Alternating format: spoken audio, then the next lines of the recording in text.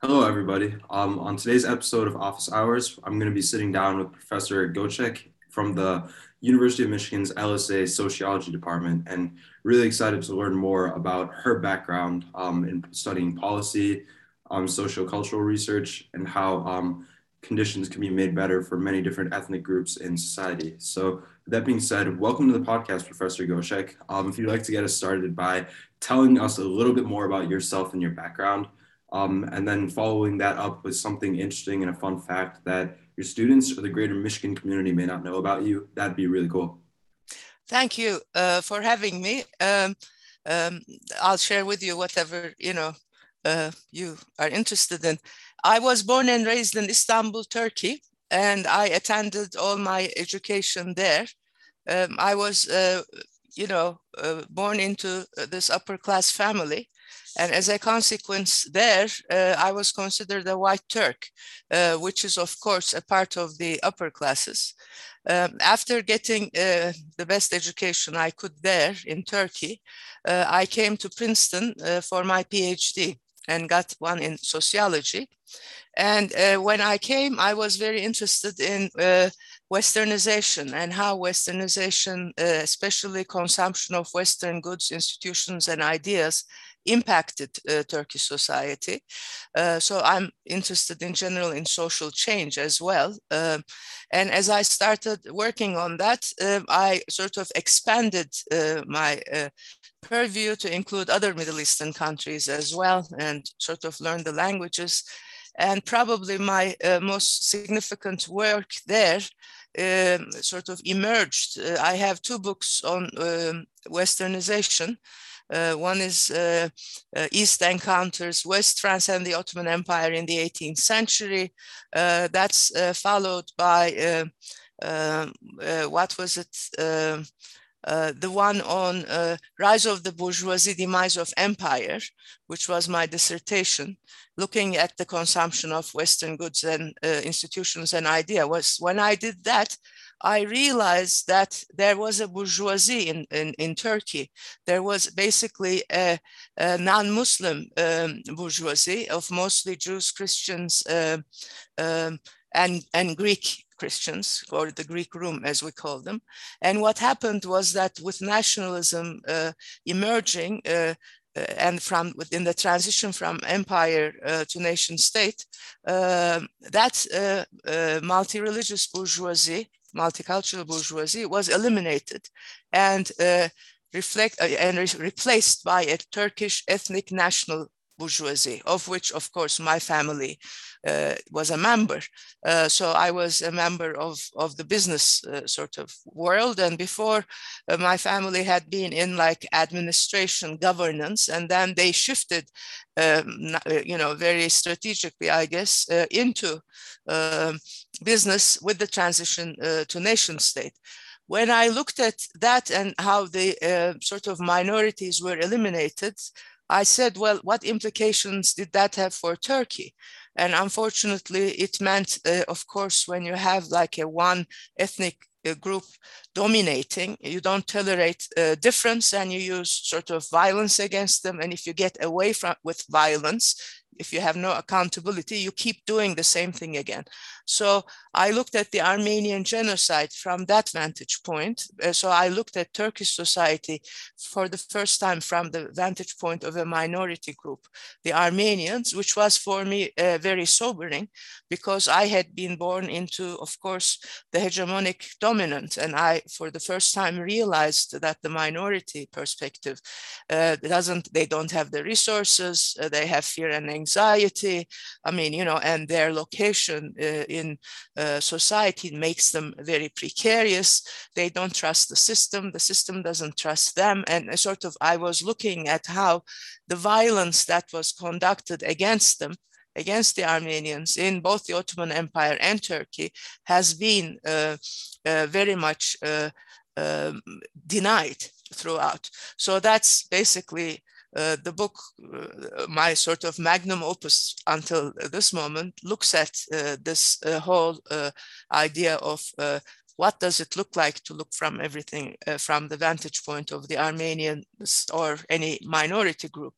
after doing that, and because of my activism, I'm now going to be looking at the Kurds, which is also another significant minority group these days, because basically the religious minorities got pretty much eliminated. There are like 1 in 1,000 at the moment, whereas they used to be up to 40% of the empire at some point. So there's drastic reduction in their number. And that's what happens when you exclude minorities and aggress upon them and then don't hold anyone accountable for that aggression. That's what happens. So then I took that idea and I started looking at American society, because I, of course, now have lived in this society more than I have in Turkey. And there I was very interested, likewise, in foundational violences of the United States. And because of that, I am now very interested in looking at the experience of Native Americans initially, because they had all the lands they were on plundered and got nothing in return, basically. And with private property, this white settlers literally colonized everything, with only paying them beads and such, and nothing in return. And for example, even though the University of Michigan is situated on lands granted by Native Americans so that their kids could get an education here, they still do not fully deliver on their promise, because they only provide tuition help to only Native Americans born in Michigan, as if, they didn't have, of course, back then, they weren't sort of confined by the state. So they should be offering, I think Michigan should be offering that to all Native Americans, regardless of where they live in the United States and Canada even, where there are some. And then, of course, the other thing they do is, after that, they should be also providing them not only with tuition, but also with, a stipend, because these are very poor people, and it is very hard for students to both do the work and, try to make money to make ends meet. So those are my things with respect to at least what I observe and the sort of policy implications I'm focusing now at the university level. The second one, with respect to with Blacks, of course, is that they were forcefully brought here violently and unfortunately initially as property rather than humans. That, of course, is extremely dehumanizing. And for 2 centuries, then it was their labor that was exploited. And we haven't yet compensated for that. And we assumed like we could just make them free, but they hadn't had access to these resources for a long time. They couldn't even have access to to their labor's sort of market value was all exploited by the landowners, of course, or the plantation owners in the South. So what could we do with that? I mean, and there is the whole idea of course, acknowledging, I argue, this violence we have against the Native Americans and Black Americans, because if we do not do that, that violence and sort of the way of treating violence, treating minorities with violence, then gets applied to all other groups that come later. Because violence becomes normalized and naturalized. As a consequence, because people have always resolved these problems through violence rather than diplomacy, rather than acknowledging the rights of others, and they just continue that. And that's how hopefully it has to change in the long term. That's how those two sort of foundational, let's say, minority groups relate then to all the other non-white, of course, groups that come to the United States later from anywhere, South America, Southeast Asia, like myself, the Middle East. And that is how I sort of tie my work, what I'm doing, with what I like to see done in this society. So I'll stop there. Awesome. Yeah, that was a really great breakdown of how meaningful your research and your areas of studies have meant to you from like a standpoint of your own Yeah. personal experience, finding a topic that really resonates with you. So that was super cool to hear. More specifically, if there isn't anything you've covered on the topic, my next question would be, how did you decide to take the professional path you've taken, and what specifically drew you towards academia as opposed to other career paths? Well, I was born and as you know, and raised in Turkey. I was initially very interested in changing society. I mean, as well, of course, if you're a member of the elite, you think that the society is yours, and you're committed to sustaining your hegemony, and you try to see how to make it better. In my case, of course, I wasn't interested in sustaining the hegemony. I wanted to bring the excluded groups in. So that is how I changed my orientation initially there. I thought, of course, you could do that through politics, but politics are extremely dirty. You pretty much cannot have a moral backbone. Your story changes with respect to things. And in Turkey, I couldn't, like as a woman also, go into that very sort of dirty field, so to speak. So I said, well, but I want to study how the society ought to change. And then that sort of left me. I said, well, academia is safe. Well, little did I know, of course, when I went into academia and started studying these issues, especially minorities in Turkey, it became extremely contentious because Turkish state and society didn't like the fact that I documented their denial of violence. So when I was doing that, I mean, I got a lot of sort of hate mail. I got death threats. People said I was an Armenian, which I'm not. I'm an ethnic Turk going all the way back to the 16th century. But still, I mean, so I was really harassed, so to speak. So that comes, of course, with the territory. They harass you in order to get you out of the field. But in my case, and in the case I'm sure of others, it just makes you even more committed to what you're doing, because the only reason I'm in academia also is that we have freedom of expression and thought.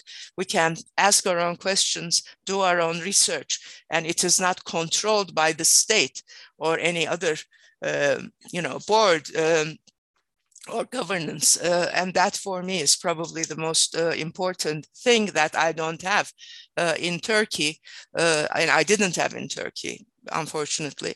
And that is what I have at the moment here. But of course, I'm also very invested, therefore, in making sure that freedom, that space for others, so to speak, the other to participate, always exists and expands, so that it comes to an equal level with those who are a part of the hegemony.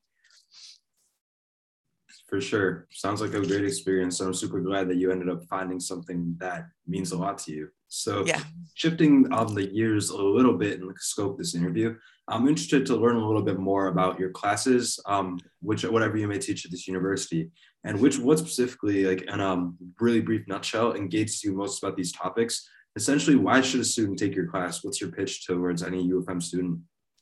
Well, this is a great thing. When I came here, interestingly enough, when you come from a country other than, the United States, even though I got my PhD at Princeton, which is considered a decent school, in the sociology department, they initially allowed me to only teach sort of undergraduate courses because they didn't think, I guess people would be interested, or maybe they didn't trust that I knew it well enough. It was only after I got tenure that I started teaching graduate courses. Before that, I did, however, try to introduce some classes that was much more in my expertise area. So the first undergraduate class I wanted to teach was women and Islam, because of course I'm a Muslim woman, and there are so many misconceptions about Muslim women having no agency, no power, whatever, which isn't the case, of course. It's just that it's located in the private sphere in places where we do not see that power. So because of that, when I wanted to teach that course, the chair at the time said, well, who would want such a course? I said, look, let me teach it as an elective and then we'll see if people are interested or not. Of course, there was a lot of interest. Then I had all the students who took the course petition to make it a regular course. And I taught that for a very long time. And there was always a large group of people, mostly non-whites, of course, mostly Muslims from Dearborn, and it was good to be able to talk about two things that are othered, women and, of course, Islam. Later on, with the graduate courses, I started also developing my own courses. And there I developed, for example, one on post-colonial theory, another one on culture, history, memory. So those were my own courses. Recently, we also try to recruit and have lots of undergraduates, I guess, come into sociology. So I developed two courses at the 200 level, which I'm currently teaching as well. One of them is called Terrorism, Torture, and Violence. And I said, oh my God, I mean, let's see who'll take this course, if anyone, especially because, violence is such a violent topic. And I said, I bet you there'll be mostly males. No, I mean, people were very interested in it. That's also fascinating to me, of course, especially your generation has had so many experiences around violence since from 9/11 to 2008 crisis to all those things that you are very interested in violence in a way the older generations are not. And that has now 125 students. We start with Islamic State terrorism, Islamic State terrorism. Then we look at US torture in Abu Ghraib and Guantanamo Bay. And then we end up now with the micro level campus sexual assault, so that you could see violence at the macro level, national level, and then micro level. So that's one course. The other course, if that is the war course, the other one is the peace course, and that's called Sociology of Culture, from the Kennedys to the Kardashians. And then that's to sort of lure you guys in by putting in, of course, Kennedy and Kardashian, and it worked. So they call me the course whisperer because of my course titles. And in that one, I start with the Kennedys, Kennedy era, the welfare state, to demonstrate how the culture is shaped around the idea of the welfare state. Then we go into the Reagan era, which is, of course, when neoliberalism is introduced into American society, where markets are sort of prioritized over everything, including humanity. And then I end up with the Kardashians or Trump and all the sort of the epitome of neoliberalism through celebrating consumption. And that's what we're doing. So that sort of takes it through a more positive role rather than sort of a destructive one through violence. And that's what I guess those, and then I teach theory at the graduate level still, and I'm developing now my own theory about how to approach analysis, theoretical analysis, from the vantage point of minorities as opposed to the majority, which is, of course, what dominates all existing theory. So that's giving me a hard time, but I'm having a great time trying to figure things out. Thank you. Yeah, for sure. The Kennedy to Kardashian class definitely seems like an interesting one. A lot of different egos and perspectives you get to cover within the course of that class. So definitely seems like something, if I had the room, I would be interested in taking it. So thank you for sharing that. Now to shift the conversation even a little bit more and focusing on how you interact with students. What do you feel is the most rewarding about you to get to interact and work with students on a daily basis? Well, two things. The lecture courses are great because I'm able to, I do not have the sections. The sections are by graduate student instructors taught by GSIs, so to speak. I only lecture what is important there is I like to see how students react. I do ask them mostly questions, trying to sort of apply what we have conceptualized to ongoing events. So that, for example, we discuss the social impact of COVID on mental health, and how it impacts their lives, how it escalates anxiety. And it's very rewarding to see that they are also always telling me that they're not bored, because I'm not talking about things out there, but I'm talking about things that are a part of their lives, and it enables them to critically think about those things.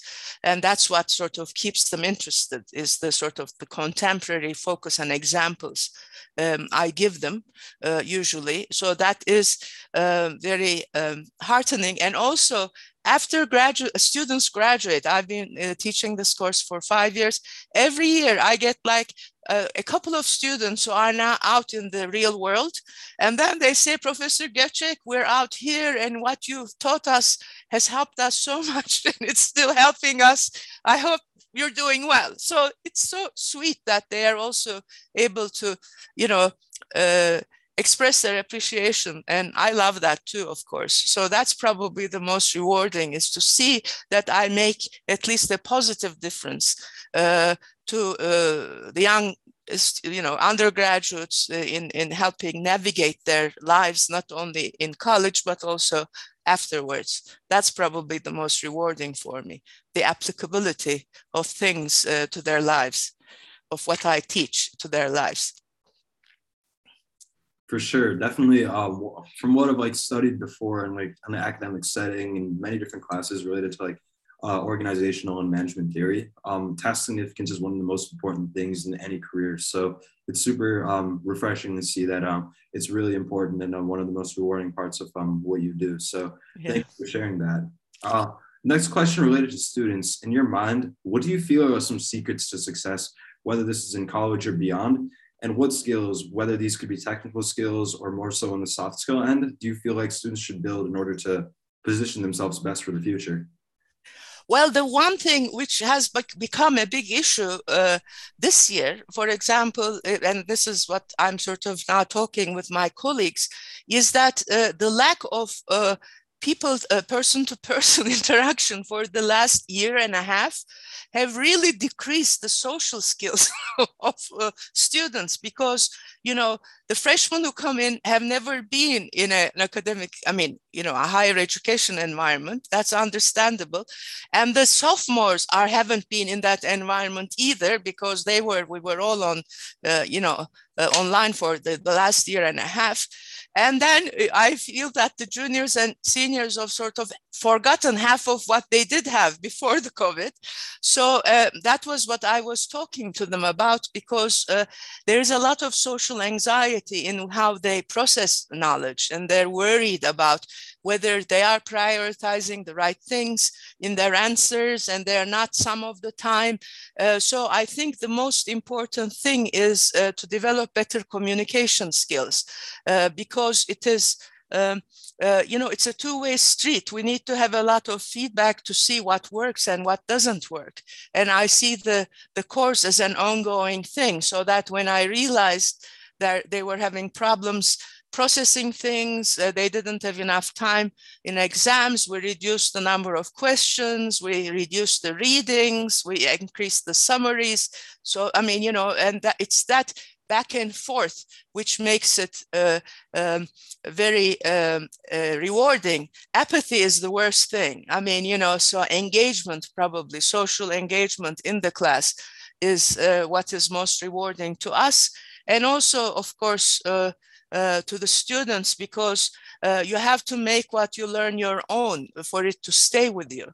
And that is how you do it, is by then, taking that in and making it a part of your own experience moving forward. For sure.